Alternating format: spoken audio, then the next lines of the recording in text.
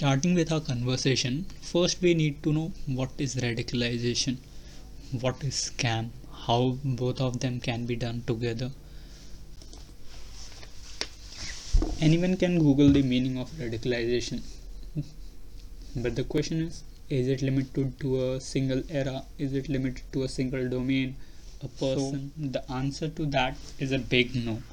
Radicalization as an concept is not absolute, it's relative and depends on the context of the next question would be what leads to radicalization. Identity, traumatic events, emotional events, experiencing low self-esteem or family tension or instability can lead to Also need to radicalization. talk about where does It can take radicalization place takes place. on offline platforms as well as online platforms, from face-to-face meeting to our social media to our newspaper.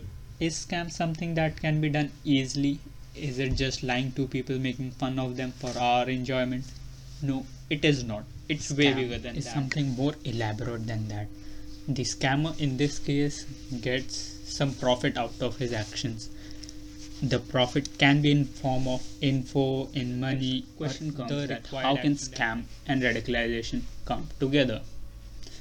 To understand that, we can look at some abstracts of the situation that might take. Social media is a place where people of all ages come together, and it's easy for a person to social media being a place where sometimes the false info spreads rapidly with no limits. Can it be a safe place?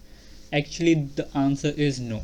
If you are not educated or not capable of as much as spreading false info is easy on digital platform, it is easier to scam people because of their lack of awareness.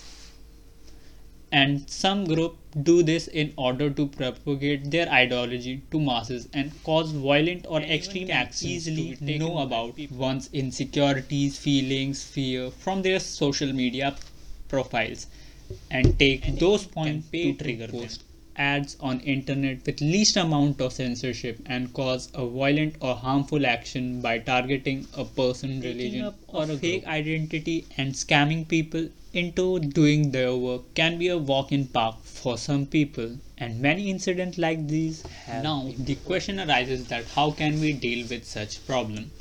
Spreading awareness, educating people is one thing, but more importantly, making a proper facility that takes action against this and uncovers such things should be established. Thank you for listening, and this was podcast by Rajit Aryan on radicalization and scam.